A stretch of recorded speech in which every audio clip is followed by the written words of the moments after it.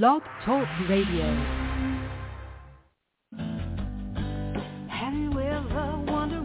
Welcome to MindShifters Radio with the Forgiveness Doctor, Dr. Michael Ryce. I'm Jeannie Ryce, your co-host. We also have co-hosts Dr. Tim Hayes and Michelle Pichette. We will share with you the wisdom of the first century Aramaic internal process of forgiveness. We offer tools and support 5 days a week. We will support you in building a solid foundation within yourself to live in pure love, in Aramaic, Rachma. Michael is the author of the book, Why Is This Happening to Me Again? For more information about the forgiveness process, please visit www.whyagain.org. And now, welcome to the show, MindShifters Radio.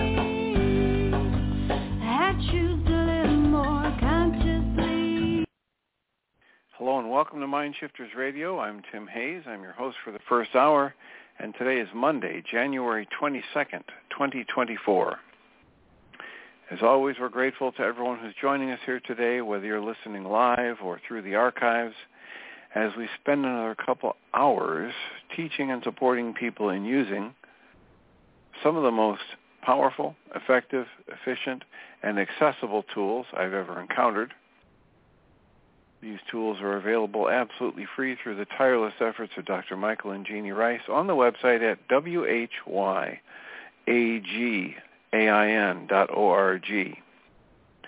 If you go to that website and click on the two words that say Start Here, located in the upper left-hand corner, it will take you to a page where you can download and read Chapter 24 of Dr. Michael Ryce's book. His book is titled, Why Is This Happening to Me Again? And that chapter of the book contains a narrative description and explanation of the primary tool in this work. That tool is called the Reality Management Worksheet, sometimes called the Reality Management Wake-Up Sheet.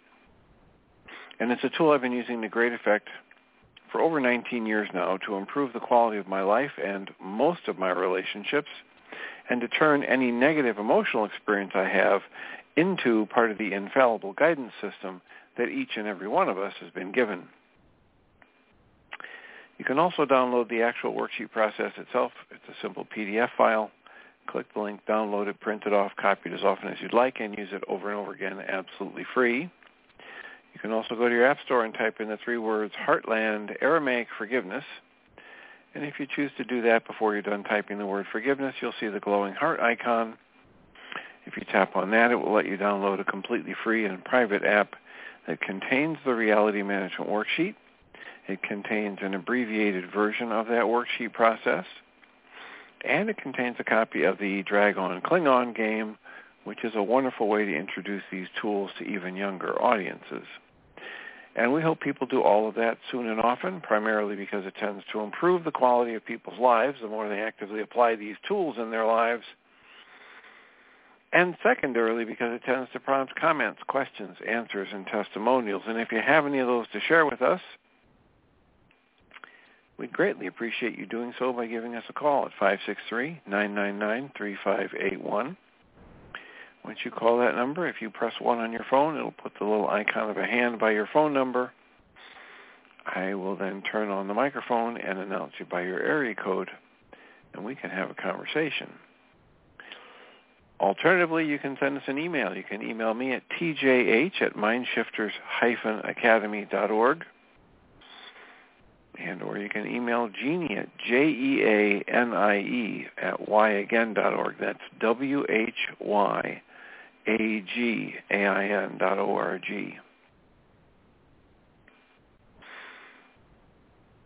And if we get an email, comment, question from you, testimonial, we'll address it during the Internet show, and then as time allows, send you a notification about what day and time that occurred so you can listen back to the show for your feedback or input in the archives, and we'll take it from there. We'll keep moving forward. We greatly appreciate whenever anybody does those things because it makes it so much easier for us to live into our intention with this work. That intention is to be of service, and it's just so much easier to do when we know how these things are landing for you. For instance, the reading of The Way of Mastery or any of the other books we've shared or the processing that happens either live on the show or as a summary of what people have done between shows. And over the weekend, I was able to get caught up in uploading the first hour of these shows into the MindShiftersAcademy.org website,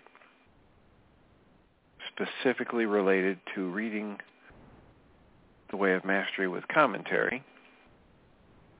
So it's a little bit easier to access that body of work. And I've added the third page, which will have lessons, shows related to lessons 7, 8, and 9. And again, this is just to try and keep the size of the page small enough that it loads effortlessly even on mobile devices. So, how is it landing for you? How can we support you? What's on your mind? I believe we finished lesson 7. Basically, read almost all of lesson 7 on Friday with commentary. And I was thinking over the weekend that, it would be a good thing just to review what was lesson 7 about. The heart of lesson 7 is that, piggybacking on to lesson 6 where it says, love heals all things, and you are love. So if you are this dynamic energy of creation expressing in form,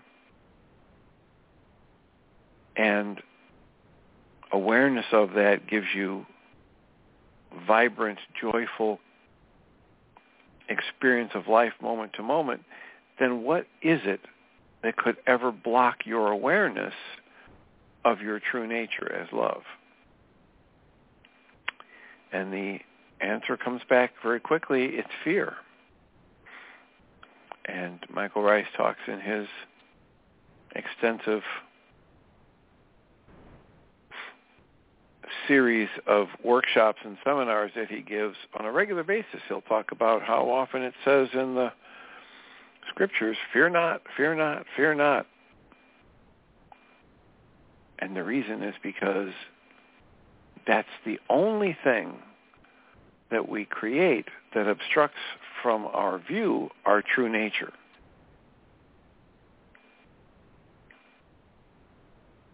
And the oddest part about it is we're using the power of creation itself, the power of mind energy given to each and every one of us. We're using it to create the experience of fear, because fear doesn't exist anywhere but in the mind of the person that's created it.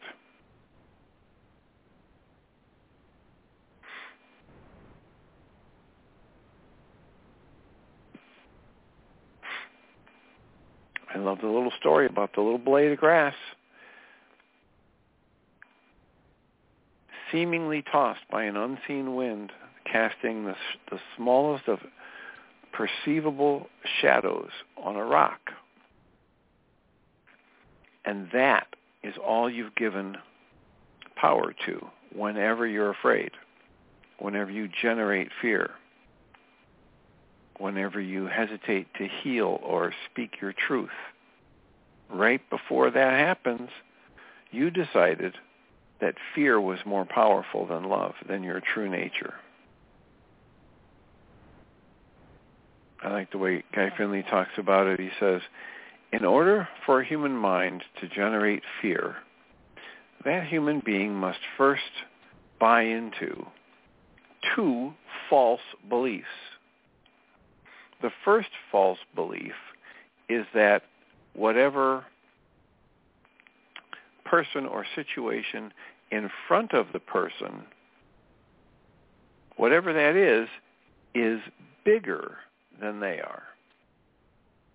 And that's a false belief, because the essence of life is that you are part of the one mind, and you're this infinite, ever-expanding being, just like creation is infinite and ever-expanding. So no situation and no person that arises in front of you is bigger than that, than your true nature. The second false belief that a human being has to buy into in order to generate fear is that the current person or situation in front of them is either there to steal from them something they absolutely need, or block them from getting something they absolutely need. And this is a false belief, because all these spiritual teachings tell us you are whole and complete just as you are. Nothing of value can be taken from you, and nothing of value can be added unto you. Now, yes, things can be taken, but the true value of your existence, your true nature, can't ever be chipped, dented, rusted, faded, or broken in any way. And so there is no danger. There is nothing that can be taken from you that's of any value. And so this is why the second belief that's necessary to generate fear is false, because you can't be hurt. You can't have something taken from you that you need to move forward, to be the whole truth of what you are. And that's what Lesson 7 is trying to bring home to us in various ways. It is completely safe to be the truth of who you are in every moment, with everyone, regarding every situation. And the more we can wake up to that, the more we can avail ourselves of that truth, the easier life gets, because then we show up fully conscious of who we are. And when I show up fully conscious of who I am, one of the things that the Way of Mastery says on a regular basis is, all power under heaven and earth has been given to us as humans in our mind energy, in our awareness of our true nature and connection to the creative source. So it is perfectly okay for me to see, feel, and be and step into the full awareness of my true nature in each moment.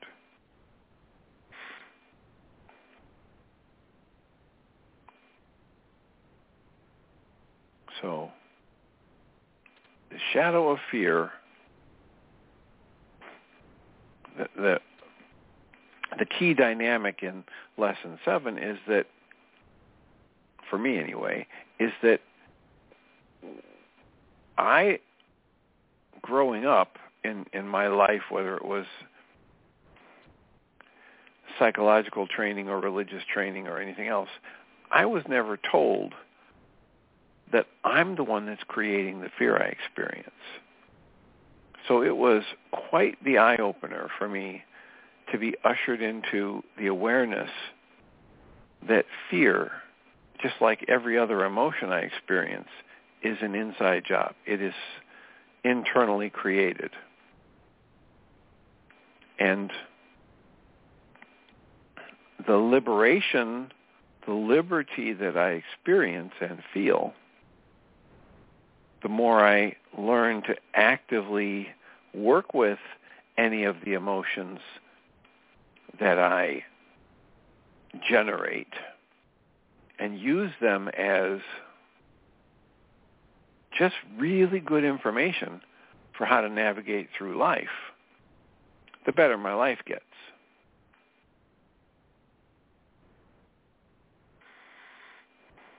I remember one of the things we've talked about here before is 15 commitments of conscious leadership. And in the 15 commitments of conscious leadership, one of the things that the third commitment is, I commit to feeling my feelings all the way through to completion. I will locate them in my body, and then I will move, breathe, and vocalize them so they release all the way through. And I'm here to tell you that this is a wonderful start, making that commitment, owning, feeling my emotions all the way through to completion, and that when they come, I locate where I'm feeling those sensations in my body, and I give myself permission to move and breathe and vocalize them so they release all the way through. And I just had a session with somebody where we were talking about this very thing, where there are people in her life where she doesn't feel safe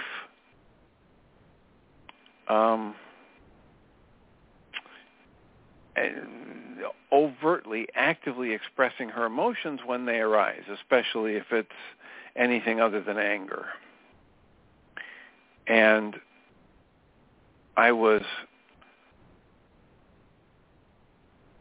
active in the session trying to get her to understand that there's a set of false assumptions that she's working with when she assumes it's not safe for her to, keep functioning, but let the tears flow if sadness comes up, vocalize that she's sad, instead of what most of us do is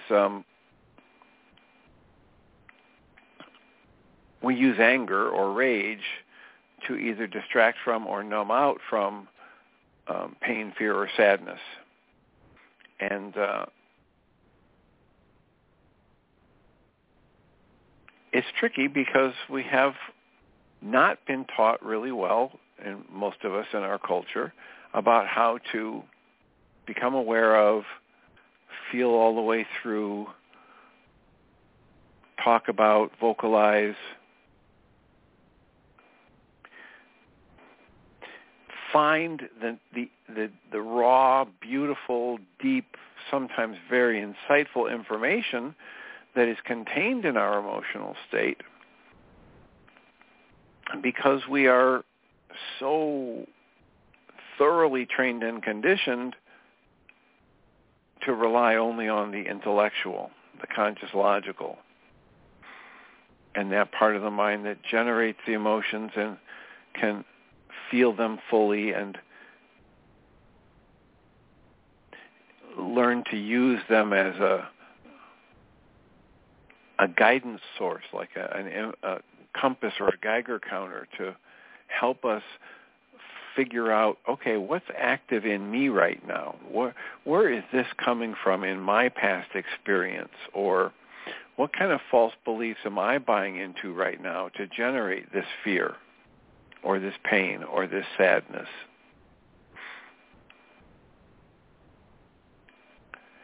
And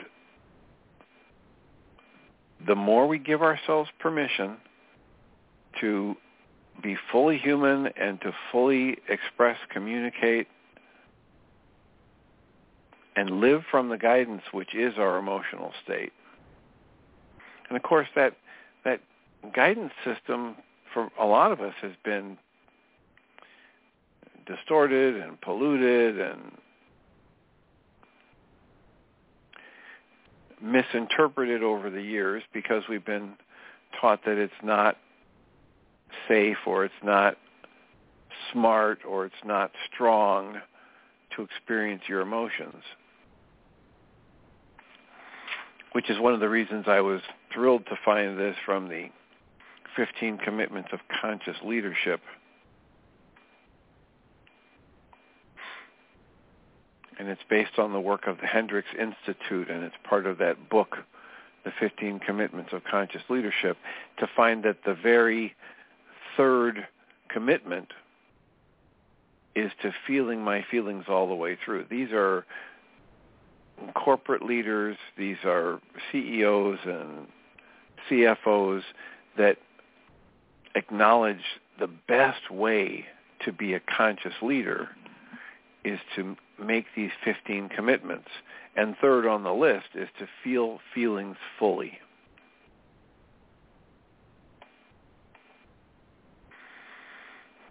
I suppose it's not a bad time to read through those 15 again.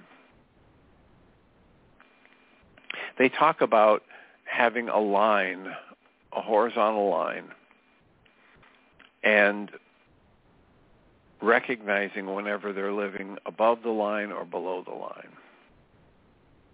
And above the line means they're living from these 15 commitments to conscious leadership. And on the printout that you can get about this, there's a paragraph introducing it. It says, conscious commitment begins with the process of positive change and relational and organizational resolution.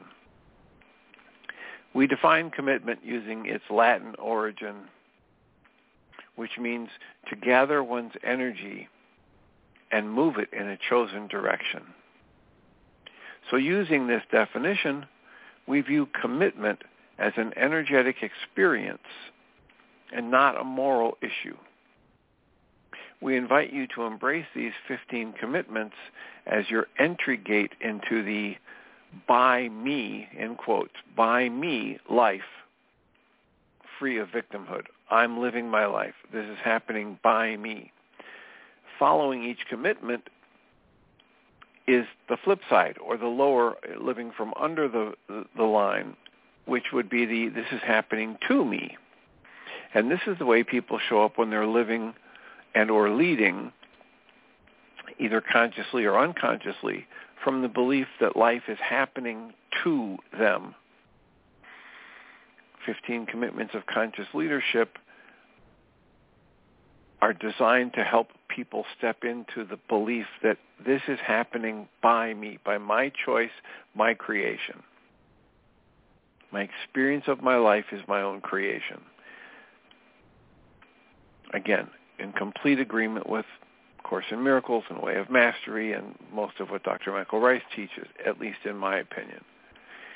So the first commitment is I commit to taking full responsibility for the circumstances of my life and my physical, emotional, mental, and spiritual well-being. I commit to support others to take full responsibility for their lives. Now, that would be living above the line. That's the commitment for the by me life. Anybody who's buying into the thought that life is happening to them, when it comes to this first commitment, they will commit to blaming others or blaming themselves for what's wrong in the world. They'll commit to being a victim or a villain or a hero, and they'll take either more than 100% responsibility or less than 100% responsibility. They flip-flop. The second commitment to living above the line is I commit to growing in self-awareness. I commit to regarding every interaction as an opportunity to learn, and I commit to curiosity as a path to rapid learning. The below-the-line commitment is the opposite of that. I've decided not to read these. I'll only read what's above the line. The third commitment I've already read, to commit to feeling my feelings all the way through to completion. They come, I locate them in my body, and then I move and breathe and vocalize them so they release all the way through. These are just energies moving. They carry good information for me. I'm going to receive the information. I'm going to allow the energies to be there and move through me. I'm going to soften, immerse, and allow. The fourth commitment to living above the line is I commit to saying what is true for me. I commit to being a person to whom others can express themselves with candor, wide open honesty. The fifth commitment is I commit to ending gossip, by talking directly to people with whom I have an issue or concern, and encouraging others to talk directly to people with whom they have an issue or concern. The sixth commitment is, I commit to the masterful practice of integrity, including acknowledging all authentic feelings, expressing the unarguable truth, and keeping my agreements. The seventh commitment is, I commit to living in appreciation, fully opening to both receiving and giving appreciation. The eighth commitment is, I commit to expressing my full magnificence and to supporting and inspiring others to fully express their creativity and to live in their zone of genius. Number 9, I commit to creating a life of play, improvisation, and laughter. I commit to seeing all of life unfold easefully and effortlessly. I commit to maximizing my energy by honoring rest, renewal, and rhythm. As I read these, I'm hoping, without me saying them, you can see the parallels with the Way of Mastery, where it talks about being playful, being joyful, and if we haven't hit it yet, we're going to hit a lesson where it's titled The Way is Easy and Without Effort. The 10th commitment here is, I commit to seeing that the opposite of my story is as true or truer than my original story. I recognize that I interpret the world around me and I give my stories their meaning. For me, this speaks directly to canceling my need to be right, canceling my goals for things to be different than they are. I commit to seeing that the opposite of my story is as true or perhaps even truer than my original story. And I recognize that the pictures that show up in my mind are not exactly what is actually happening in the world. I'm the one that give my stories meaning. The 11th commitment is, I commit to being the source of my own security, control, and approval. This is a big chapter in the book. This is a powerful one. This is the idea that I can create a sense of being secure and being in control and having approval of myself and give approval to others. It isn't imposed on me from the outside. The 12th commitment is, I commit to experiencing that I have enough of everything. This includes time, money, love, energy, space, and resources, etc. And this is at the essence of this work. Nothing of value can be taken from you. Nothing of value can be added unto you. You are enough. You have enough. And it's not a zero-sum game. So the more you give of these things, the more there is. 13th commitment here is, I commit to seeing all people and circumstances as allies that are perfectly suited to help me learn the most important things for my growth. This is just like what the Way of Mastery says. When you get up in the morning, your life, your very life that we now know is not ordinary, is the most perfect teaching school for you to be in. You don't need to travel to some mountain hideaway or go off to some teaching school or ashram in India. Right where you are, you can learn to see that all people and all circumstances are allies that are perfectly suited to help you learn the most important things for your growth. The 14th commitment is, I commit to creating win-for-all solutions. It's going to be a win for me. It's going to be a win for the other person. It's going to be a win for the organization, and win for the whole of life. Whatever issue arises, whatever problem or concern or opportunities life gives me, I'm going to look for a solution that is win for all.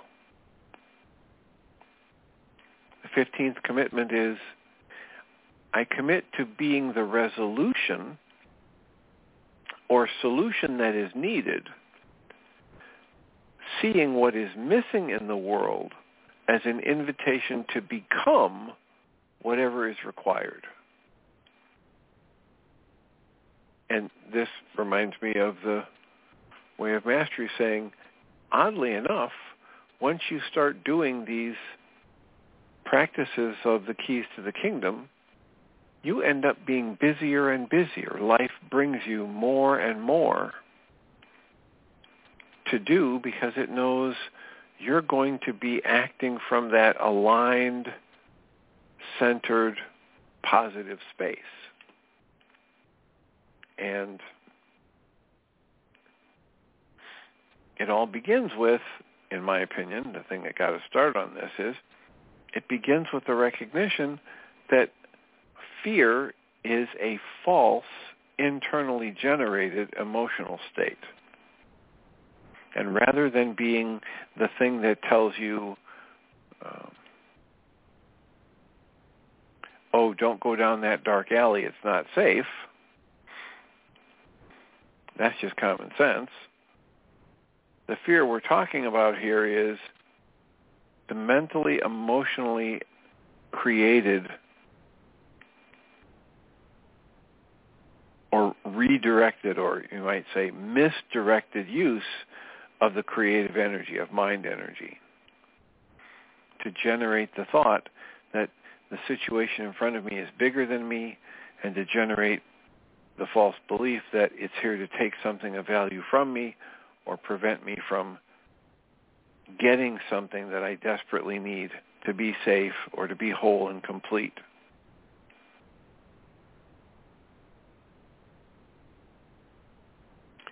So, our call-in number is 563-999-3581. It is my hope that this has sparked something for someone. Area code 541, you're in the air. Hello, Dr. Tim. This is Celinda. Hello, Celinda. Hello. Did you happen to mention that you could access those 15 principles possibly online or something, like a download or something? If you just search for the 15 Commitments of Conscious Leadership. Yes. Or if you go to www.conscious.is, you might find it on that website. Okay, fine, because with our Community 2050 planning that we're doing, I would think that would be a great resource to bring up for people who are interested. And you did say that it was a book also, right? Yes, yeah. This is the summary of the 15 commitments. Okay, good. And they wrote a book titled 15 Commitments of Conscious Leadership, and the 15 is a numeral.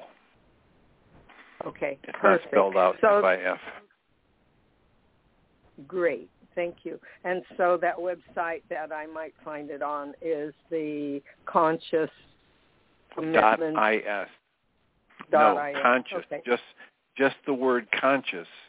.is. Got it. Thank you so much. Okay, I'm on it. I really appreciate you offering that today. Yeah, I don't remember how much of that book I shared, but as I was reading it, I talked about it quite often, and I have shared the list of commitments before. And as I did a little bit of today, tried to describe how I see the parallels between these teachings. And also thank you for that, and for the conscious commitment number 3, because all of my life I've been highly sensitive and highly emotional, and I would squelch it rather than feel them completely, either out of safety or out of seeing the discomfort in other people, because I would be leaking all over the place, usually crying. And I can cry from joy as well as pain. I can cry at a ballet or a horse race, watching the horses go out of the gate, or anything like that. It's John Suso march during a parade. It can be embarrassing at times. You mean to say you can generate thoughts of embarrassment when that happens? Yeah, that's it. I can feel feelings of embarrassment, yeah. Not shame, though. I never felt shame about that. And so that maybe is clearly what it is not embarrassing. It is me. Yeah. Well, it is me. Well, let me explain that a little bit. When I refer to it causes, and I'm glad you caught me on that, when I'm referring to it as being embarrassed, what I'm feeling inside of me is that I am being embarrassed, but my languaging was not correct, so thank you. Well, and what we're talking about is that you're generating a feeling of embarrassment. You're not being embarrassed. It's not happening to you from the outside. Right. This is a thought pattern that if I pour, well, and it's a thought pattern, and if I pour enough energy into that thought pattern, I generate the emotion that goes with that thought pattern. It's like any other emotion. I can do it with anger. I can do it with fear. I can do it with sadness. I can do it with hurt. I can do it with confusion. But that's the core of our work, is to observe that that's how this is unfolding in our lives. And that's why it's so empowering, because it gives us access to the actual process of creation of emotion.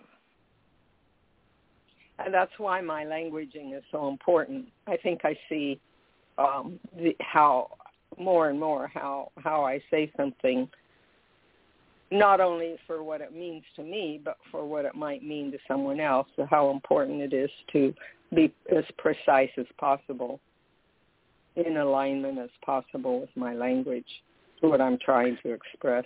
Well, and it's a Freudian slip, sir. Well, it is both, right? It's not either or.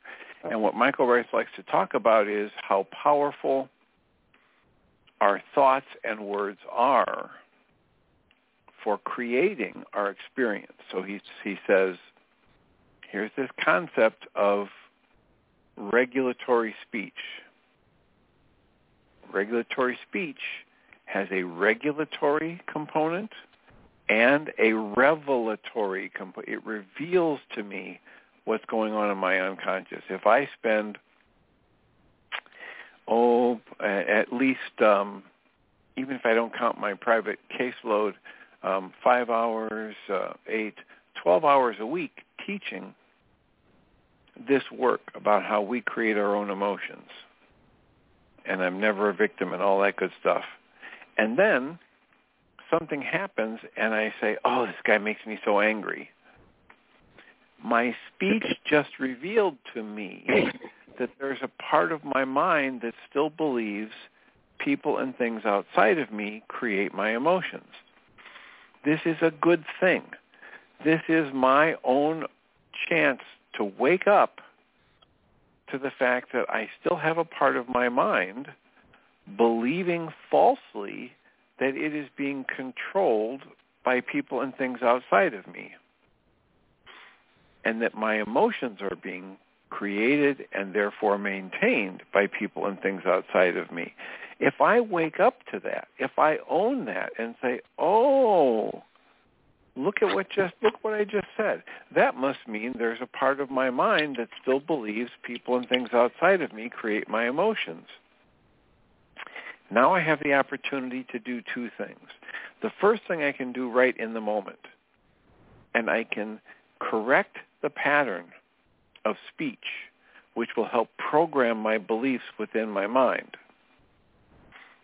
The second thing is I can make a commitment to myself to, in the moment or in the near future, pick up a reality management worksheet and dismantle that part of my mind that still falsely believes that someone or something outside of me controls it. And as I do those two things, I correct my speech, I start to reprogram myself to more accurately observe the mechanisms that are creating my emotions. And I do, whether it's Michael Ryce's worksheet or Byron Katie's worksheet or Ho'oponopono or the Sedona Release Method or Dietrich Wolzak's worksheet, I start to dismantle the part of my mind that falsely believes it's being controlled from the outside. I get access to the traumas. I get access to the things I'm making this mean about myself and others, and I dismantle it.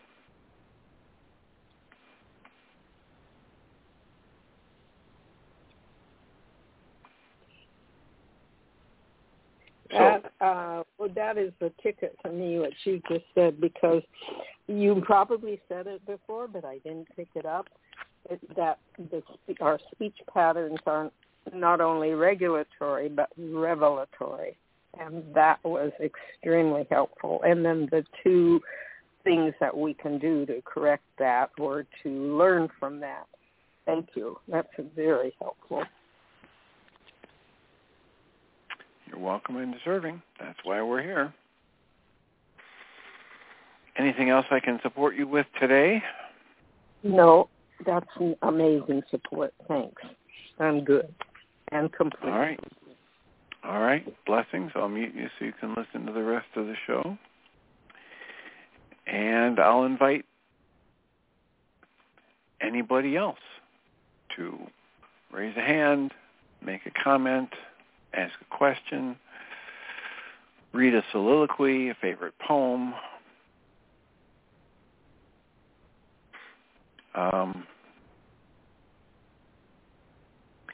I think with the time that's left, I will refrain from reading more into the Way of Mastery. I will just highlight what I've said already. And I love the story about the little blade of grass high in a mountain. I also like the fact that right there near the end of the lesson, in my book, there's a line that I've highlighted a number of times in different ways. That all of the words in this book, all of the teachings in the Christ Mind pathway have as one intent, and that is to reveal to you the place within you that is the presence of love that you seek. This is the wisdom that comes from the St. Francis of Assisi quote where he says, what you are looking for is what is looking. When you say you want to find God, when you want to become more spiritual, when you want to find enlightenment, what is looking is what you're looking for. You are. There is this place within you that is the love that you're looking for. It's the very presence of love that you seek. You live, move, and have your being within that presence of love, within that consciousness. And this is the message of the gurus. This is the message of, probably 8 or 10 different deep spiritual traditions that have resonated with me. Some of the people listening here might know the name Sadhguru, Sadhguru, all one word. and he has a New York Times bestseller titled Inner Engineering, A Yogi's Guide to Joy. And I'm a couple hours into listening to that on Audible, and it's the same stuff. It's the very same stuff as Michael Singer talks about as a yogi, with the practice of observation and awakening as we can awaken to our own true nature. And the idea that that very awakening, that very question, is the most important question any of us will ever ask and answer. Who are you? What are you? And the idea is that you are nothing about all of the accoutrements, accumulations, possessions, behaviors from the past. You are not any of those things. You are consciousness. You are awareness. You are life itself expressing. You're part of the one mind. You are capable of accessing that awareness and enjoying the bliss that comes with that awareness in each new present moment. And then choosing to act from that.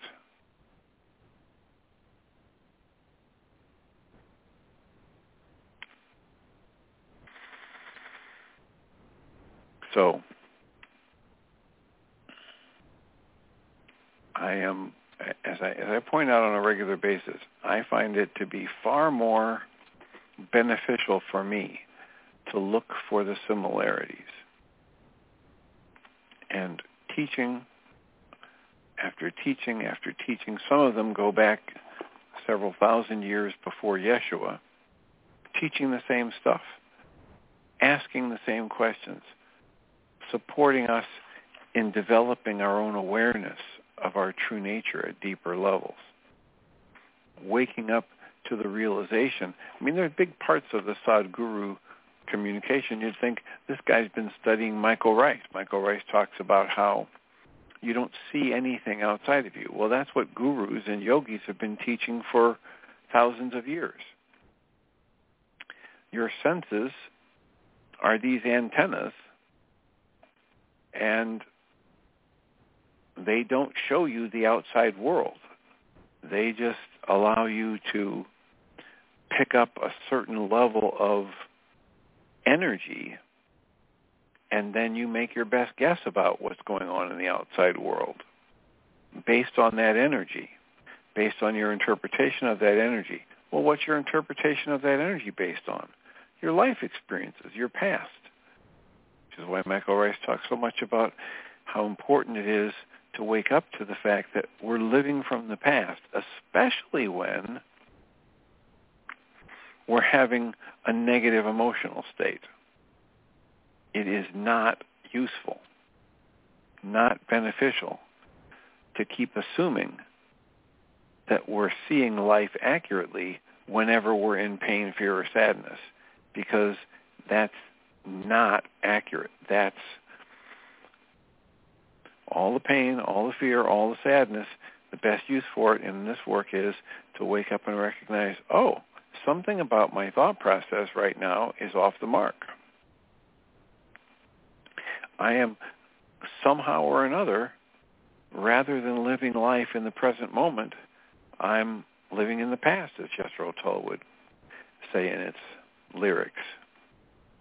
And that's not as useful as being awake and aware in the present moment, awake to my true nature and the true nature as beings of brilliant and light of everyone I see. Life is unfolding, and we have the opportunity to awaken to how we are interpreting and responding to that unfolding. And as we awaken to that, we get to recognize, oh, look at what I'm doing to create my experience of life in this moment. And when I like it, when it feels comfortable, when it feels safe and happy and joyful and blissful, I'm probably on the right track. When it's anything less than that, as Deidre Golzak would say, it's time to choose again. As the Course in Miracles would say, choose again. Recognize that in this moment where I'm feeling anything less than love, it means I've chosen for fear.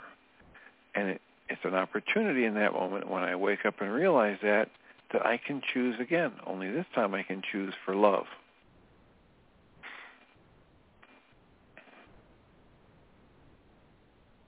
I really like the recognition, the realization from the Way of Mastery, where it says, when you wake up to this truth, you'll never again fear fear. It doesn't mean you won't have the experience of that fearful energy, because you've got that thought pattern thoroughly well rehearsed in your mind.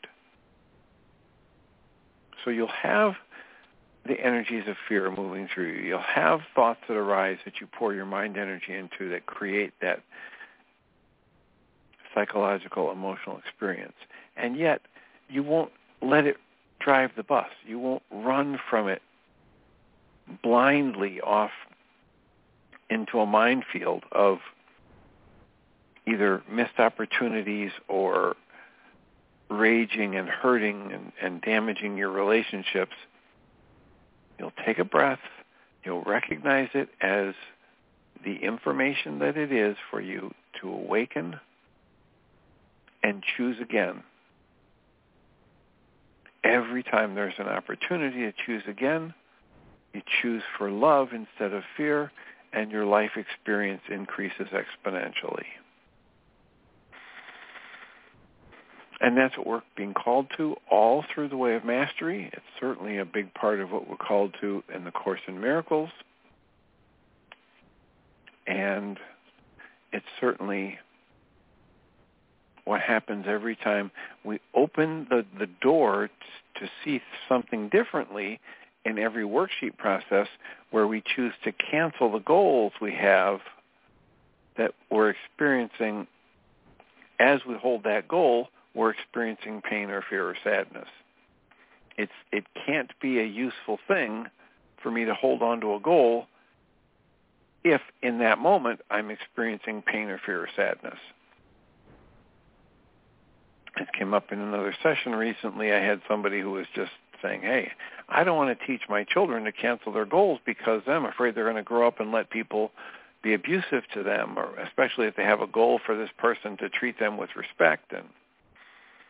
And it's such a difficult concept for the Western mind. These are really bright people who still come back and say, wait a minute, I don't want to cancel that goal, because they're only thinking of it from that conscious, logical perspective. And they're thinking of it in that all or nothing, black or white, that once I cancel that goal, it's a done deal. Whereas in the worksheet process, we know that we cancel goals and then frame different goals and choose to set them in a very proactive way as a process for managing our stress. We don't look at it as an all or nothing process. We don't let the fear creep in to distort our use of these tools. And the idea is, if I'm in a relationship with somebody and I'm starting to feel anger, hurt, fear, deep sadness, because they are not treating me with respect, they're not treating me in a way that's loving and connected, then what I want to do is recognize that the stronger that emotion is, the more intense the emotion is, the more narrow my field of view is, the more I'm getting a distorted picture of the truth of what's going on. And the best thing for me to do in that moment is get a wider field of view and a more accurate picture. So I cancel the goal, not because it's a bad thing to want to be treated respectfully by the person, but because in the moment when I'm holding that goal and I'm feeling the negative emotional state, that negative emotional state is distorting my perception. It's narrowing my field of view.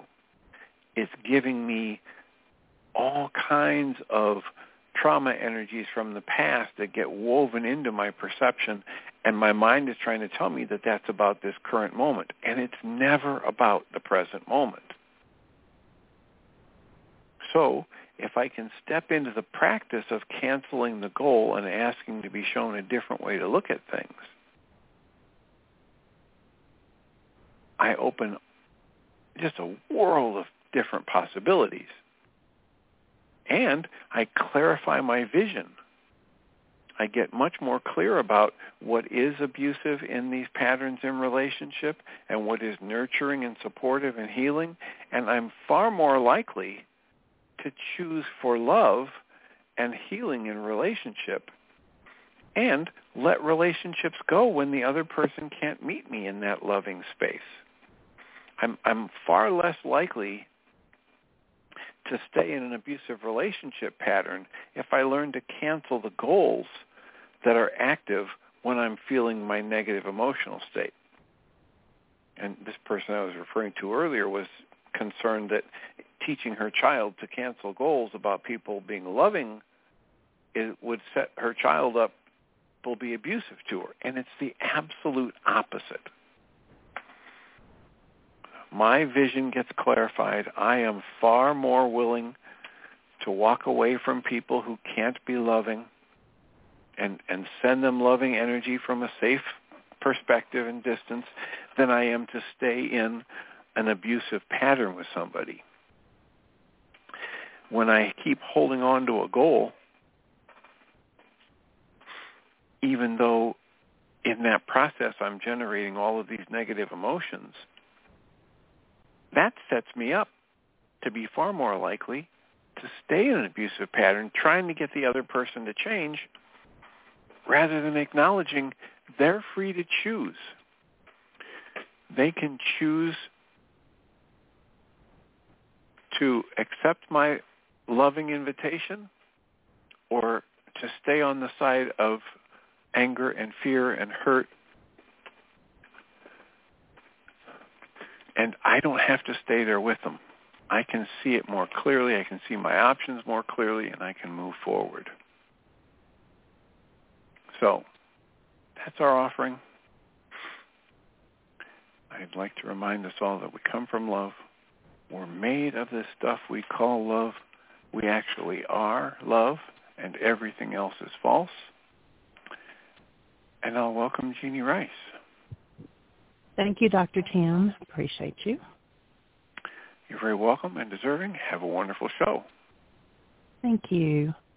So welcome, everybody, to the second hour of MindShifters Radio. Today is Monday, January the 22nd, 2024.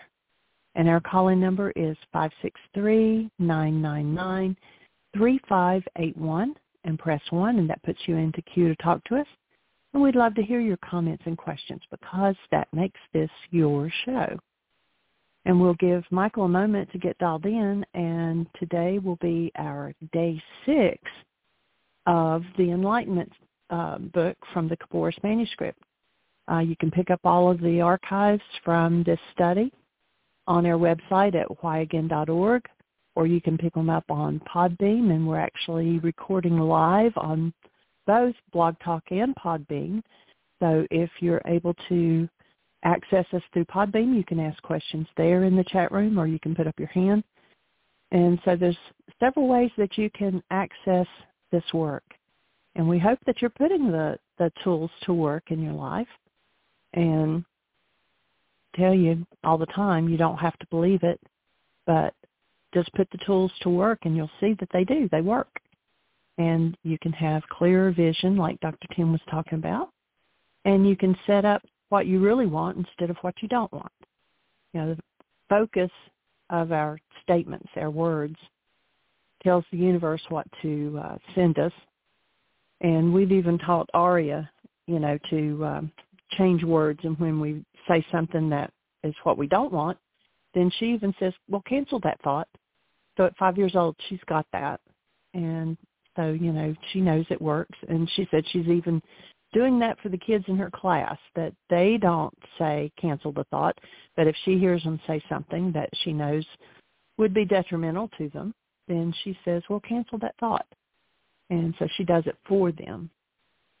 And we get her this afternoon, and we get to take our learning to another level because she always teaches us. And so even though we're doing the study, if you have a question about anything, about the forgiveness work, about the process, about the enlightenment, or whatever, press 1, 563-999-3581, and press 1. And that'll lift a little hand, and we know that you want to talk and that you're not just listening. So Michael is with us. So I am now going to say welcome, Michael. Thank you, dear heart, and welcome, everybody. Delighted and honored that you're here and that we get to move to the next level of this amazing conversation about first-century Aramaic forgiveness and all the corollary tools that go along with that process. Jeannie and I had the blessing of an opportunity this morning to move into a new level of holding a space for what the world calls death. You know, we've shared with you over the last year or so that Jeannie's dad passed, and we were blessed to have him include us in his death. And we got to watch him literally experiencing the transition out of his body before he even left, and the sweetness of that space and that experience, and how, though we would be delighted for him to still be here, each time we look at each other and think of his passing, it comes with a smile. And it comes with a profound sense of gratitude for his life and for his presence in our world. And then shortly after that occurred, I got to go out and spend some time with my son, whose mother, my former wife, was passing. And it was late in the evening, and I was spending the night at the hospital with her. And got to be there once again, blessed by being included, given permission by her to be in this space with her as she left her body behind. Another powerful space that has been teaching us. And I have a sister who actually just turned 80 in January and has been through COPD, so many physical challenges, and last year found out she had pancreatic cancer. And she's in Canada, and under the Canadian assisted suicide laws, medically assisted suicide, she opted to put an end to her suffering. I think a very, very appropriate decision for her, choice for her. And so we got to, unfortunately, we were a long ways away, so we only got to participate by phone. And if you knew my sister, whenever she didn't like something that was going on, she had this stiff-necked stance and had no qualms whatsoever about telling people what she thought. And right up to the last minute, she was just right there with the doctors, telling them what she wanted, and they'd better get moving.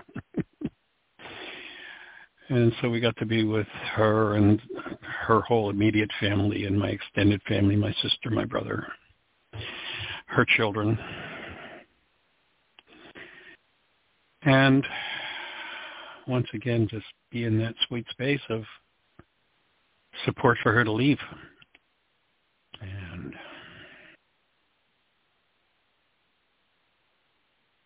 leaves me touched with this space of awe and wonder at human life. And,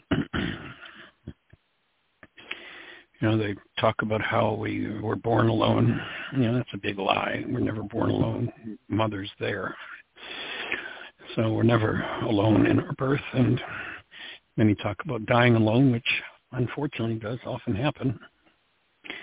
But that she made a choice to have her whole family there with her, cooperating with and supporting her in her choice to end her suffering, which was pretty severe. I mean, she wasn't far from the end anyway.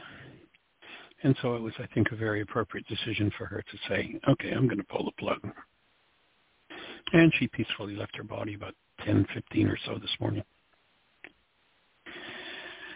So I just invite you to join us in holding the space.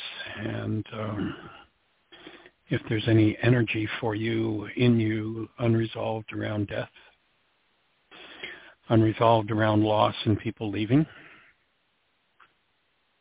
we'll hold the space for resolution. We'll hold the space to bring those energetic patterns. You look at the generations and generations and generations where death has visited in ways that were significantly traumatic and significantly insane, that choosing a sane death was my sister Alice's option. So I just invite you to join us in holding the space for her. As a child, she was very devout, and as she was going through this, I went back to a picture I had of her as a young child, and her devotion, her sweetness, and just held that space all the way through this event in her life that brought an end to her physical existence, but certainly not an end to her life. So tuning into Alice and saying goodbye on the physical level, and inviting everyone to join in holding the space for the healing of this terror and trauma that so many people carry around. Someone leaving their bodies behind. Jeanie, do you have anything to share? We sat with them for about a half an hour on the phone this morning as they went through the whole medical procedure, and her daughter was there. One of Alice's favorite songs was Ave Maria, and so my niece was stroking her hair and playing her favorite song as she took her last breath, and told the doctors what they should be doing right up to the last minute. Bless your heart, Alice. So any thoughts for you, sweetie? Just that, with her being as conscious as she was and making that choice, I think that even it gave a chuckle, when she said, come on, let's get this done, that her family could realize that it wasn't. It was a conscious choice, and that she was not the victim of the process. And so I think that will help give them some peace. I know that some of them still have some things that they need to work through, but for me anyway, that was an added piece. Yeah, I felt like we were both able, although we weren't physically present in the room, energetically we were very present. And there are a lot of unresolved family dynamics with two children and dad, and just a lot of stuff going on. But just to hold the space for all of that to be processing, I know was an uplift for the whole family system.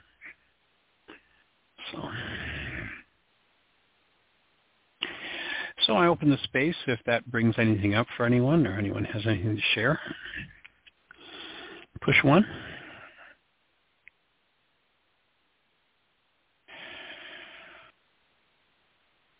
Let's talk about it. I know that the experience this morning has kind of left me in the space where I could just spend this whole hour with our show just in silence, just being in that space, breathing, being that active space of love. And you can tell you are breathing. We do have two hands up. Cool. Let's say hello. All right. The first one is Susan, 610. You're on the air. And just sitting with you, that you went through this. Amazing. And I'm so glad you were open. You didn't think it was a bad thing for her to decide to take her own life at this point. I think it was a very, very appropriate decision for her.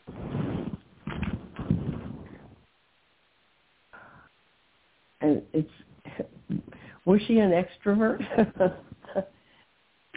No, actually she was kind of an introvert and someone who most of her life carried a kind of a chip on her shoulder. As I say, in my early memory, I have this picture in my mind that came to me last night. We did a vigil last night, and I was communicating with different family members and sent out the invitation for everybody to just start that holding space of present love, the actual definition of prayer for her, and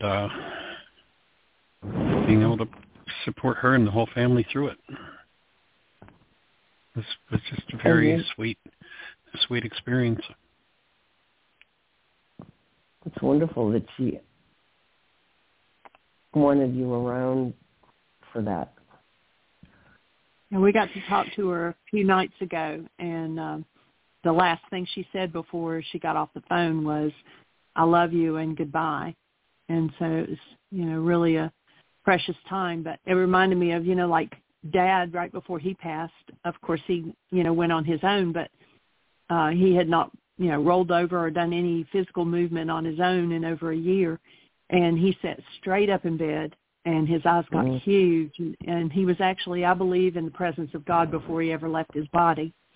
And they were going to bring him back, and I told him, I said, no, don't. I said, why would you bring him back to a mind that isn't working the way he would like and to a body that doesn't cooperate? He's at peace now. And it was kind of that same way with Alice. She had struggled so much, and just in the past couple of weeks, her physical body had gone downhill tremendously. And it's like, she was in pain and everything, and it's like, why stay? She knew she was going to be passing soon anyway. Why continue in that agony when you had the choice, which, a lot of places you don't, but up there they did. Right. And she had the choice to go. And, of course, they interviewed her several times to make sure this was really what she wanted to do. And they even asked her again this morning, are you sure? And she was like, come on, get me out of here. So. That's wonderful. Yeah. You sound like you're still a little bit croupy. Oh, I'm much better. I'm really all better. This is just leftovers. Thanks for asking. Yeah, it's just such a momentous thing. We are so expendable physically on one level. I mean, think about what God's creation is like. Bugs come and go, and birds die, and animals come and go, and it's all very fast, and it's amazing, and it's lavish and generous, and what's the word? It's not only lavish, it's like it's just an incredible amount of abundance, physical abundance coming and going. And yet each individual life, I took a stink bug out last night because I didn't want to kill him, but I knew if I did squish him, we'd have an awful stink on our hands. So I put him out the window. And I was thinking, here's this life which to itself is so amazingly much of a treasure. And yet maybe I made that up. I mean, I don't know. It just blows the mind hearing about your sister. This amazing event, and I'm amazed that you're on the radio show, but why not? I mean, what were you going to do instead? I'm glad you're on. I'm glad you're telling us about it. It's just huge. And I love her. Her humor about it, and maybe it wasn't humor, but her detachment from it. Let's go. I had an aunt who did the same thing. Go ahead. Her whole life, she would get into this. She didn't have any problems at all letting you know what she thought about anything. And I have this visual of her from childhood of watching her like she would stiffen her neck and her back and rear up and say what she had to say. And she was doing it with the doctors today before she, just minutes before the silence came and the heartbeat stopped. She was just, It was Alice all the way. And, one of the things I hold the space for the planet, for the Earth, and all of us on it, I think you're very appropriate in the magnificence of life. And, science is out there telling us, well, you're just one little speck of clay on a speck of dirt somewhere in the cosmos that, has been around for billions, and you're nothing. You're just cosmic dust. And when we tap into the presence of life, even with that stink bug, it is a miracle. And we've been fed all kinds of falsities about our human lives and the significance of it. And to me, recouping the truth of that and holding a space for people to move on consciously without trauma is part of this work, is part of what we're here to hold the space for people who do choose to leave. That's so wonderful. I have I don't know what he is to me, an uncle, I guess, who has been on no brain function much at all for many years, and he's using up all the family resources because they're keeping his body alive, and they'd all like to have him go, but nobody does that. I wish there were some kind of permission to hasten the death when it's already mentally, spirit has gone already. We've been waiting for years for this uncle to go, and it seems overly sentimental to maintain his body. It seems like a kind of selfishness. What are we avoiding? Feeling guilty? Anyway, that's a topic for another time, maybe. You are going through this very real farewell you just did. Amazing. Well, and perhaps you're going to be the space that can open the family system to being able to let him go, rather than holding on to a shell where he's not even present. I mean, that's, to me, well, they have, Michael, that's the mystery. He's hanging on. They've all let him go. They're taking care of his body because he seems to stay in his body. What do you do? Stop feeding him? Maybe that's what they should do. I don't know. Well, holding the space for the right resolution for him. Thank you. Nice. Were you and your sister close, Michael? In early childhood, we were, and in the later years, when I moved to the States, and she was in Canada.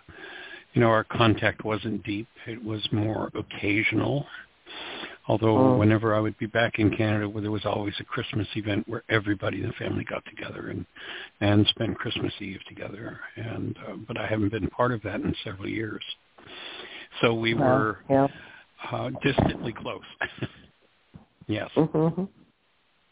I know you have another caller. I'll be listening. All right, dear heart. Thank you. Appreciate you. Thanks. The next one is 541. I believe it's Celinda. Hi. Yes, it is. Susan and I. Bless our hearts. I wanted to say that, as you might have felt before, if I happened to touch on the subject, but I am grieving my brother's death, which is probably not too far off. And this Dr. Tim this morning offered that third commitment of 15 commitments to conscious leadership, or of conscious leadership. And it was very, very helpful because I could have used a little bit of permission to go ahead and feel my emotions all the way through to completion. So I thank both you for what you've shared today and what Dr. Tim shared today. In fact, I'm amazed at how often your two programs just dovetail with each other. So I wanted to thank you very much for your graciousness and your commitment to living the honored human and life. Delighted. And I hold the space that whatever thought disorders your perceptual system sees death through, that you can resolve those and be with the miracle of this presence of love as it exits the body and carries on as before, simply not in form.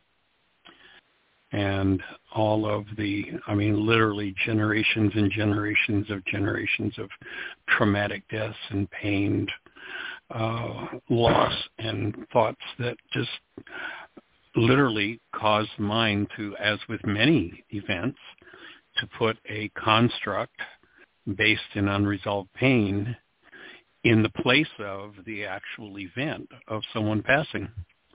And that when we can dissolve that, I think we give the gift to that person of support for anything they need to resolve, to be resolved prior to leaving. So I hold the space that you can offer that gift to your brother as he perhaps is getting ready to exit his form.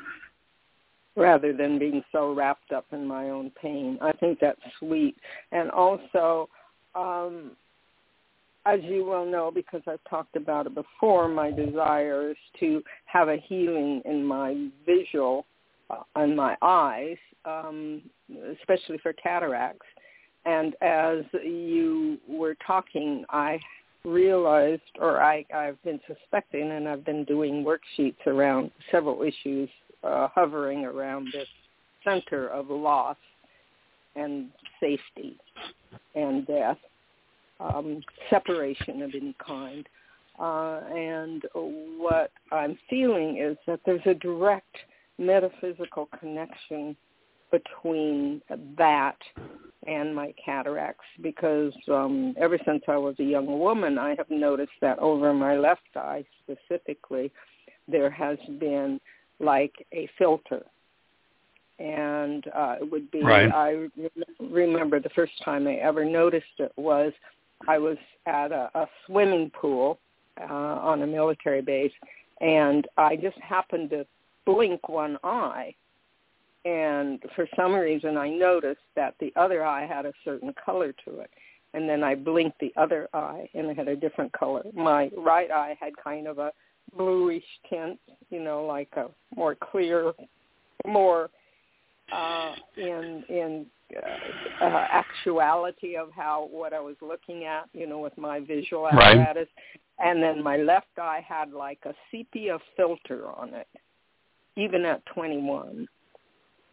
And I really believe there's some connection metaphysically with that, and loss and separation and a dark future and all of, I've looked at Louise Hay and had some affirmation of, this would probably resonate for my energy system, what she says. And so thank you. I just appreciate both shows this morning. And as I continue to work on my primary issues that I'm sure are multi-generational. I can see them in family lines on both sides, only they reflect differently. One was fear, holding the other space. Was rage. Yeah, thank you. I appreciate it. Oftentimes, I can use a lot of space. Right. Well, oftentimes, it's looking from the left side of the body is reflection of some kind of conflict with female energy, your own or someone else's, and that can be something to, pardon the pun, look into and see if there's anything to that in terms of what needs to happen to clear up your visual acuity. And also, a while back we did a series on different emotions, and we spent a fair bit of time on grief. I don't know if you remember that show, but maybe Jeannie will go ahead and put the links into the notes for today. Oh, that would be wonderful. If anybody wants to go back and listen to that, we went into that fairly intensively. Yes, especially if Jeannie didn't mind putting the links to all of those emotions, because it's kind of hard to keep up with the archives. Like I'll write them down somewhere, and then I will lose where I wrote them down. Oh, I want to go back and listen to this show.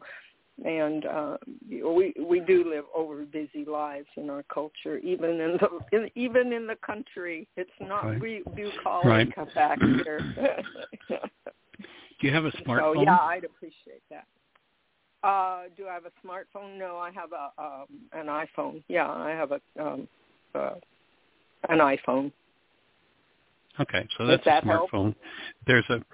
There's a free program out there called Evernote, and I mean you can do a paid version of it as well.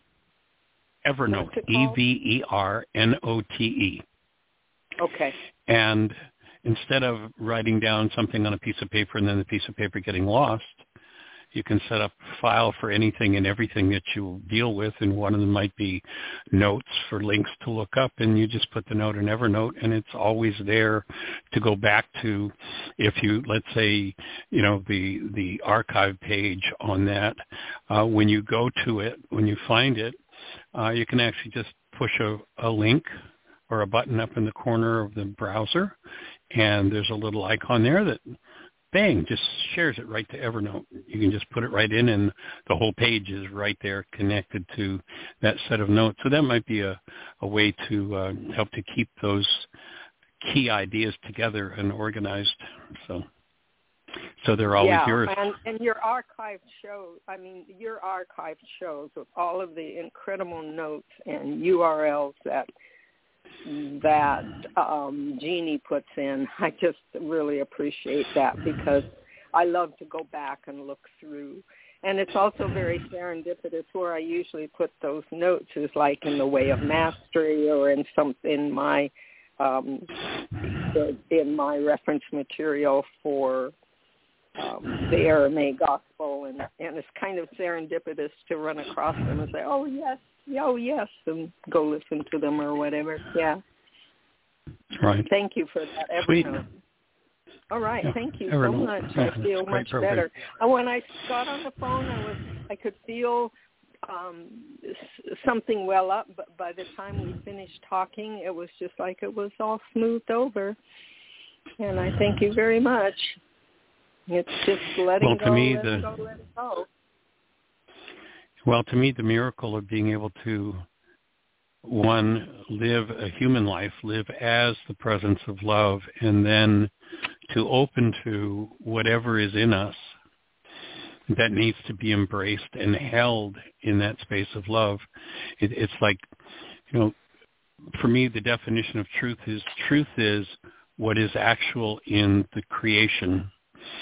And most people are not open to truth. They're only open to their mind's constructs that they call truth.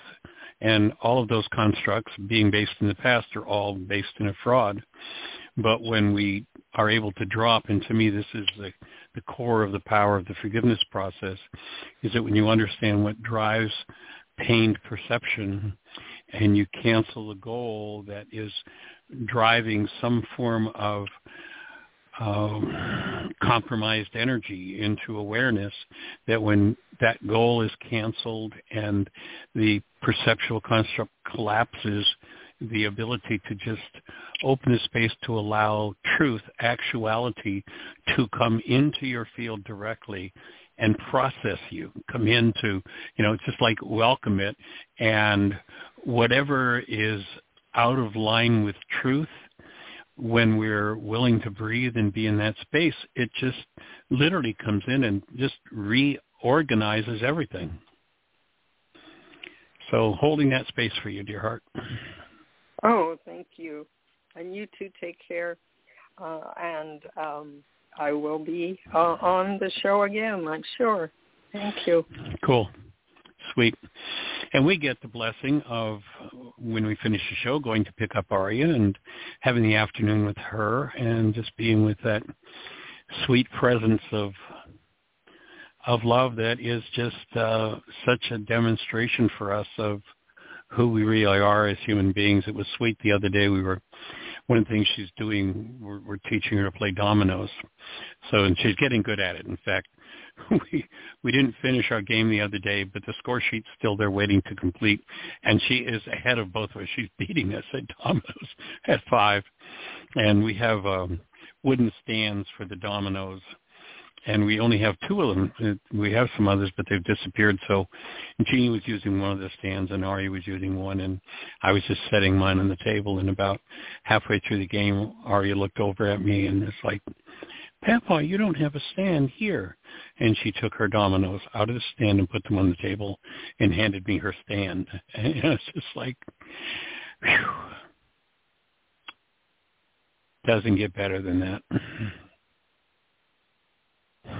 And Sean is with us in the chat room, and he says he'll be in and out of the show. He's listening.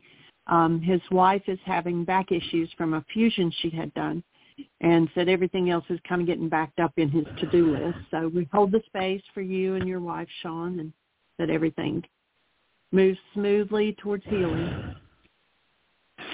And one of the things I would suggest, Sean, is that you go to Amazon and look for, let's see, how is it titled exactly? Healed by Sarno, I believe is the name of the DVD. There's a back surgeon named Dr. John Sarno. 60 years as a back surgeon. He passed recently, a couple of years ago, somewhere in his mid-90s. And the last 30 years that he practiced, he did not use a scalpel.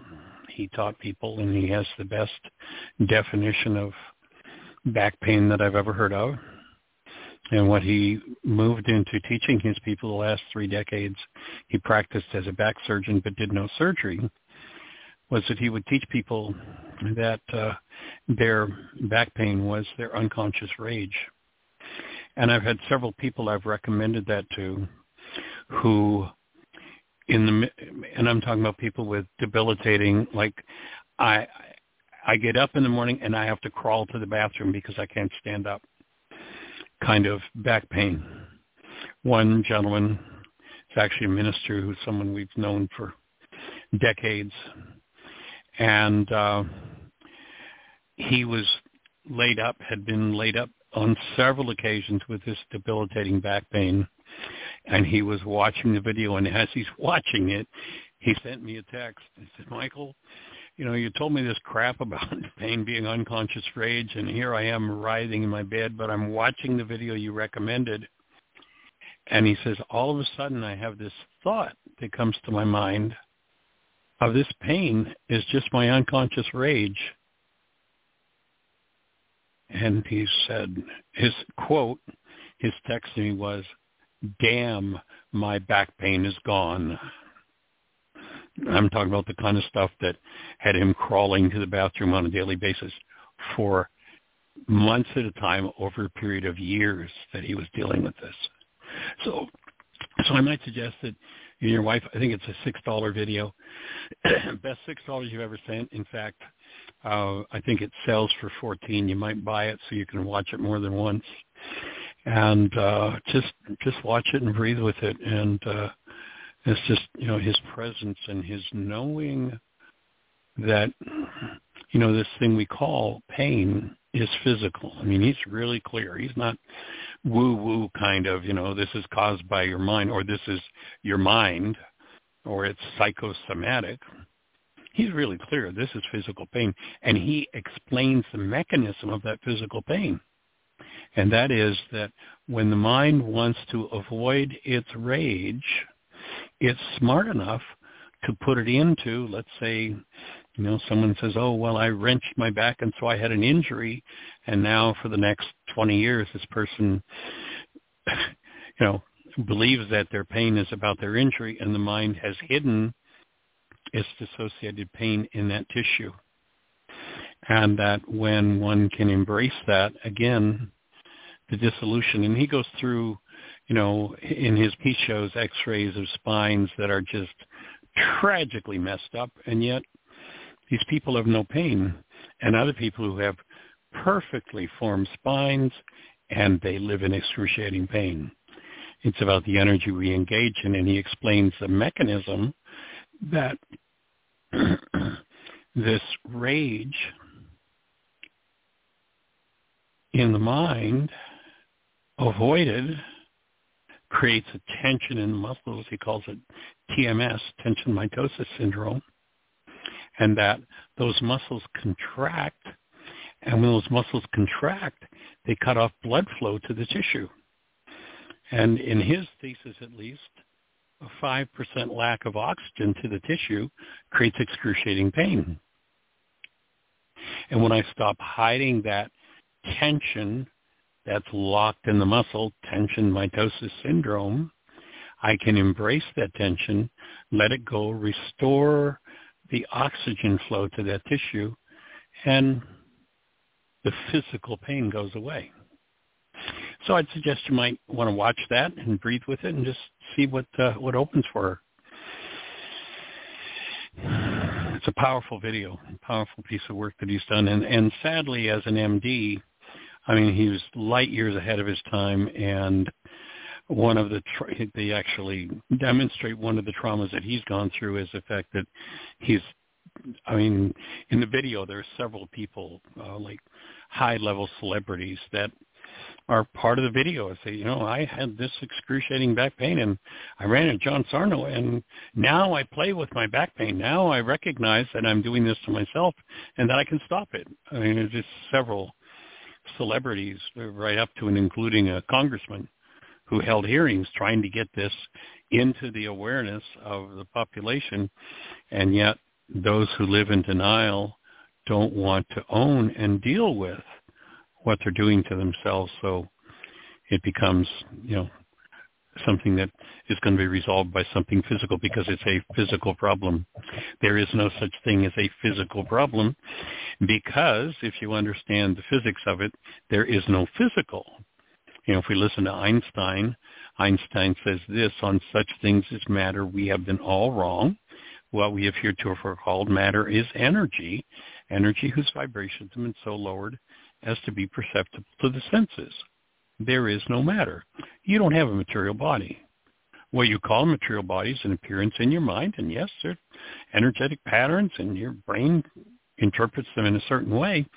But when you can let go of those interpretations and embrace the underlying trauma energy that reflects as the pain, then the pain tends to disappear.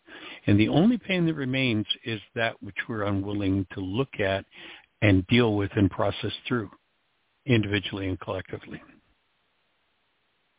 So I hope that serves, and I hope that helps. And we have another call. Oh, great. Let's go for it. Down to about 20 minutes. I believe it's Dan, 757. You're on the air. Hello there. Hey, welcome, breathing friend. How are you? Hey. You've been doing your work. You're in it. How's it going today? It's interesting.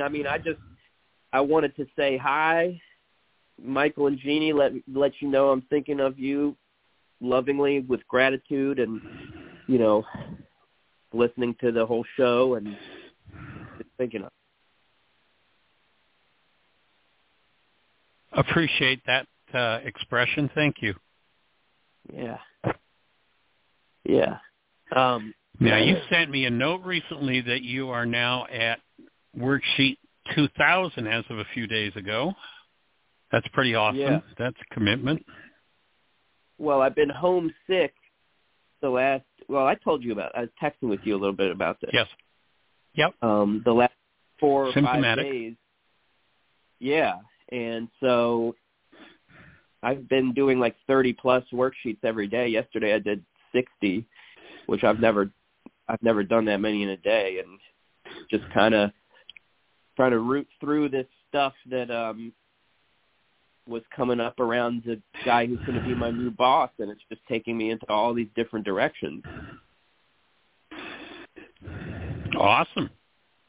Yeah. Well, and what most people call sick, I call symptomatic. And remember that when you think of yourself as an energy system, if you bring an energy into tissue that doesn't belong in tissue, then symptoms express.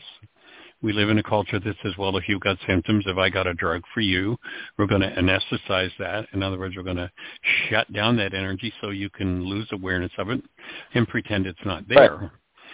And then recognizing that when you step into willingness and you're ready to face all of these patterns that go back generations upon generations and develop the skill and the ability to embrace those symptomatic energies as they move back out, the symptoms of healing are identical to the symptoms of disease.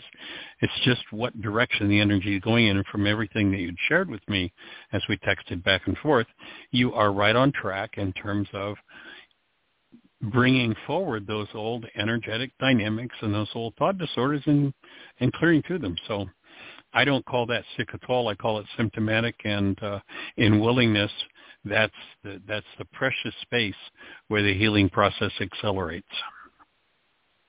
Been kind of awesome, actually. And you said some grief might come up, and I think it's starting to a little bit. And how does an energetic pattern get trapped into tissue to begin with? We stop breathing. When you so hold instead the of breath, moving through.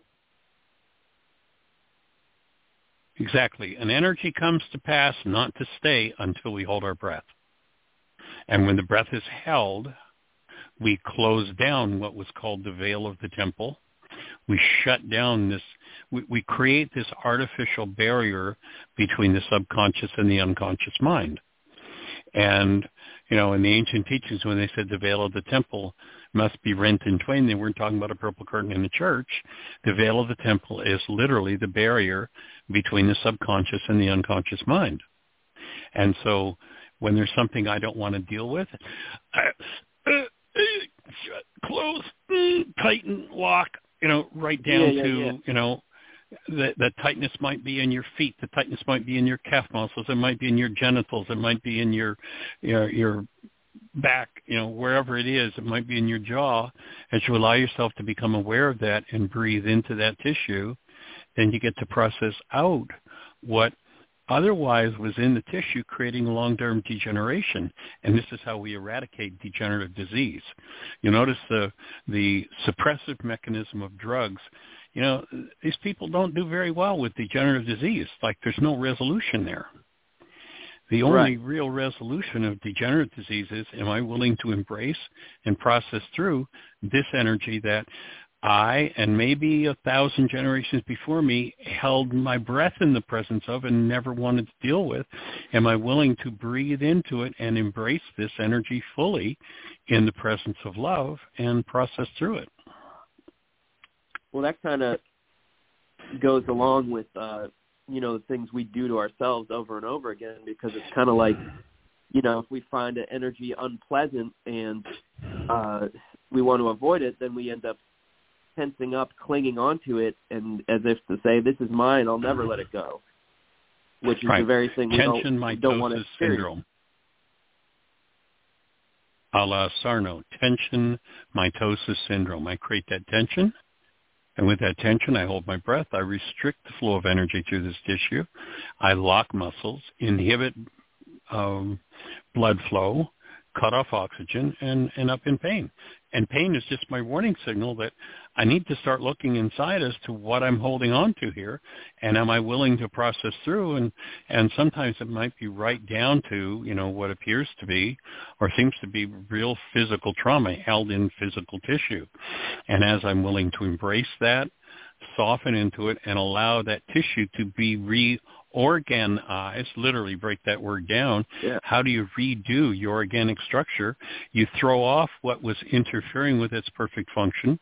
You embrace the symptoms that went with the dysfunction, and you heal the tissue. So it's called youthing instead of aging.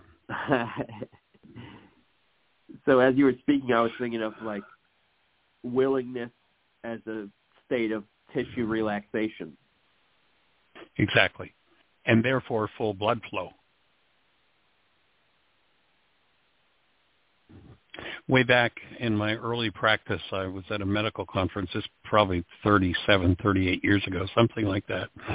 And it was on aging. And it was a representative of a group out of Cincinnati, Ohio. It was called the DeCourcy Clinic. And I heard this statement once from the platform. This MD was sharing the result of their research on aging. And here's what the DeCourcy Clinic said, and this was burned into my brain. I've always remembered. Actually, Jeannie found the exact quote, and it's slightly different from my memory, but this goes back 40 years ago. But basically what they said was, time is not toxic.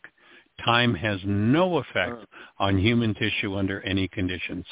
It is a belief in the effect of time by those who subscribe to such a belief that acts as a poison. And so if I buy into, time means I deteriorate, it's just another way of hiding and holding my breath in the presence of those energies I didn't want to deal with.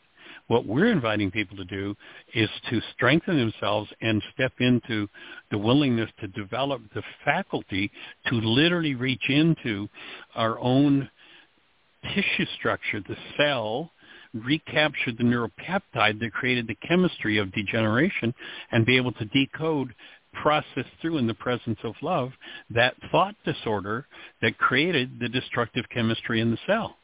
And the cell recoups because the cell knows exactly what it needs to do if we remove the interfering energy. So when we do forgiveness, you are knocking this gunk off of the machinery of our bodies? Exactly. Literally the energetic patterns in the cell that in the Aramaic would be called sin, remembering that sin is an archery term that simply means off the mark. If I put an energy into a cell that doesn't belong there, the cell biologist, if we go to the opening words in the book of John in Aramaic, we're told that book says, in the beginning was the Word, and the Word became flesh. But in Aramaic, it says, in the beginning was the mind energy, and the mind energy became flesh. So if I've put a piece of mind energy, which literally becomes chemistry in the cell, into a cell and create deterioration, am I willing to develop the skill and the ability to literally reach into my own cellular structure and be able to recapture and decode that original experience, which oftentimes will not be cognitive awareness, simply processing the disintegrative energy, but in many cases the full-blown memory will come up, and when I'm willing to pick it up and process it, I can literally remove it from the cell, and the cell in an instant recuperates. Okay. Time is not toxic. Age has got nothing to do with aging. Is the belief in the effects of time by those who subscribe to such a belief that acts as a poison. Mind energy. Time is toxic. I'm getting old. It must be time for me to deteriorate and become decrepit. But that's the game of the world. So if I hold it like a degenerative or a disintegrative reality, an unpleasant reality unconsciously, is that affecting every cell in my body, or is it just a certain aggregate of cells, or is it case by case? Well, it seems that we tend to hold different kinds of energies in different parts of the structure. That, a few minutes ago, Celinda was talking about Louise Hay's book. There's a book out there by Louise Hay called You Can Heal Your Life. And what Louise did over her career was she started looking at what tends to be the mind energy that relates to different so-called physical symptoms. And she's come up with a pattern of, well, if you've got shoulder pain, that tends to be something along the lines of, I'm carrying the world on my shoulders, bigger load than I need to be. And if it's my left shoulder, then I'm carrying a load related to either my own femininity or relationship with the female. And if it's in the right shoulder, then it tends to be, again, there's no absolute to it, tends to be something in the relationship to conflict with a male or my own maleness, my own male energy. And when I become cognitively aware of that, I'm empowered to go to another level of breathing into that tissue and literally bringing that full-blown memory, which might be, something that happened 10 generations ago. There's a really powerful, and maybe Jeanie will put the notes in on this. There's a young lady named Magda who did our codependence to interdependence intensive, and during that we did the responsibility communication practicum, and she and her partner were the example of doing responsibility communication. And she was experiencing some heart difficulties, in fact, getting ready to go into the hospital for heart tests. And so her assignment in the intensive was to look into and to invite her ancestors to explain the conditions of their hearts. And she goes back into a full-blown memory and conversation with, if I remember correctly, it was her great-grandfather, and how he came over from, again, if I remember correctly, I believe it was Lithuania, and was supposed to be coming to America, the streets of gold. And the streets weren't so gold paved, and he ended up literally digging a hole in the ground, wherever it was that they ended up, digging a hole in the ground for his family, and his rage and fear at the crops not coming in and how he wasn't going to be able to feed his family, and how that turned into abuse of himself and of his wife and of his children. And I mean, she had a full-blown cognitive conversation of undoing those thought disorders from her great-grandfather. Yeah, and as she developed, and so this is a woman who's been doing this work for the last 20 years or so, and I mean, you can just hear how she's reached a new level of being able to literally extract this genetic information and go into this conversation and clean up a whole raft of issues that had been stored in her own so-called physical heart. The powerful listen. To listen to her go through that, and basically accessing and cleaning up the thought disorders, the energetic patterns that create the tension mitosis syndrome that causes a restriction in the heart, and opening that back up again by being able to embrace that literally as I see it. If you listen to Bruce Lipton, he goes into this dynamic of what he's showing is that when we think of thought, and he's talking from a cell biologist point of view, when we think of thought, that thought becomes a neuropeptide, a literal molecule in the structure, circulates around in the structure until it finds a cell with a receptor site that matches, lands on the cell, inserts itself in the cell as what shows up as chemistry, and produces the result of that thought disorder in the tissue.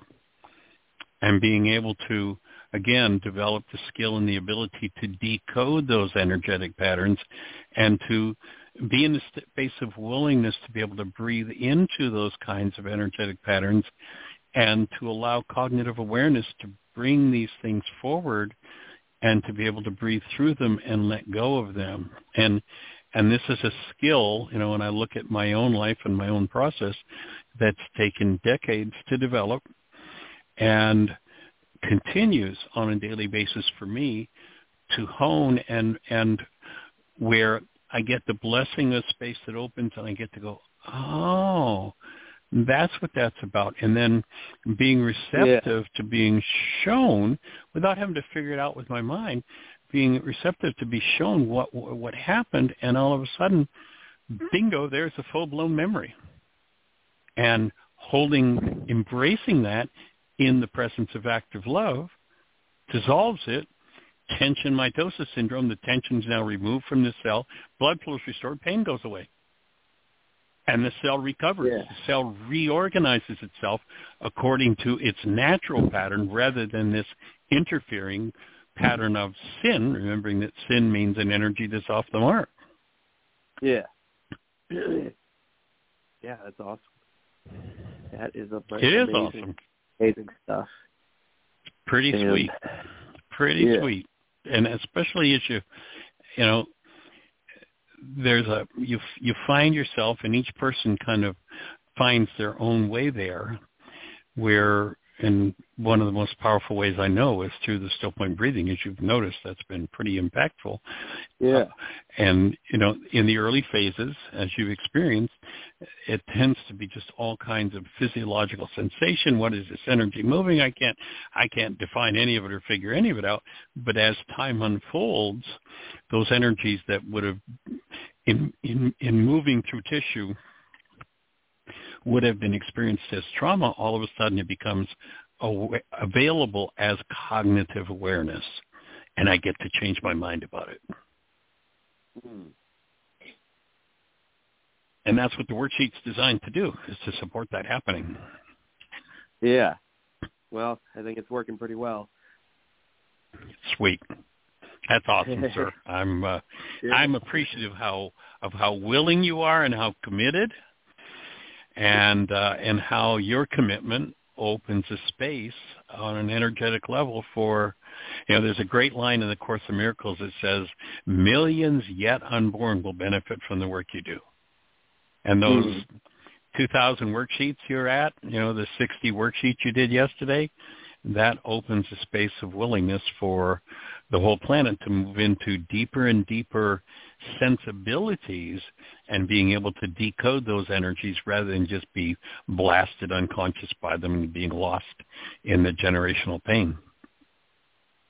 Well, I told you how, you know, it's just uncanny. Like I'm doing this work on the guy I'm going to go work for, which brings up, you know, issues related to my father and that sort of dynamic, father-son type dynamic, mentorship, guidance, right, childhood, and, you know, wanting someone to love me, care about me, teach me, all that kind of thing.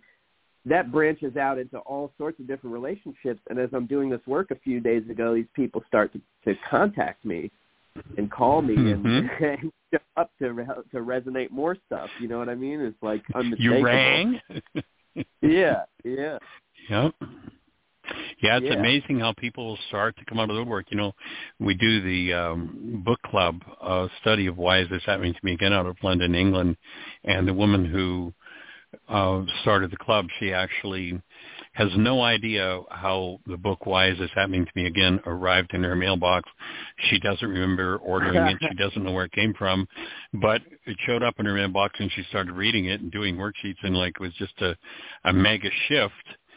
And she had been separated from her father in the very early years of her life, like, you know, under 10. And literally at the point where we did a worksheet in the book club around parental energy, literally the next day, her father, who she hadn't heard from, I don't remember exactly, but in something like 4 decades, contacted her. Yeah. And then at another level of work about a month later, her father, again, who she has only had now 1 or 2 phone contacts with, shows up at her door. Yeah. And she hasn't seen or heard from him in 4 decades. So, yeah, it's amazing. And, you know, again, a wonderful principle from the Course in Miracles: when you're healed, you're never healed alone. Each one of us that opens these spaces, you know, don't be too surprised if Dad's going to be calling you one of these days and talking about something that you've just processed through in a worksheet. Yeah. So with resonance, is physical distance has no bearing on the effect? There's nothing we know of in the physical world that can stop the high energy wave that leaves the mind when we think a thought. Okay. You know, if I have a radio wave, you know, it passes through the walls Here I am in this room, and the walls are transparent to a radio wave. But if I put a lining of an eighth of an inch of lead around the walls, I don't get a radio wave in here, but I can get an X-ray, which is a finer energy. And by passing through the walls, it is such a fine energy that there's no interaction with the atomic structure of the wood or the nails or what have you in my walls. And so I get the radio wave on this side. An X-ray won't pass through it because there is that energetic interference. On the level of mind energy, which is the subtlest energy of all, there is nothing in the material world that can stop it. Time or space mean nothing. It reaches anywhere and everywhere. That's awesome. Okay. I'm glad to know that. Yeah, sweet. Well, the show has just whispered in my ear that we're complete. It's going to cut us off in a moment, so I'm going to say thanks for leading this conversation with your questions and your work, and the refined process that you're doing, that you're sharing with our whole audience, that they get to build the brain cells out of the work you're doing. So thank you for that input. You're appreciated. Thanks, everybody, for joining us. Create the best year yet of your eternal life. It's an awesome gift to give the world, and blessings. Bye-bye.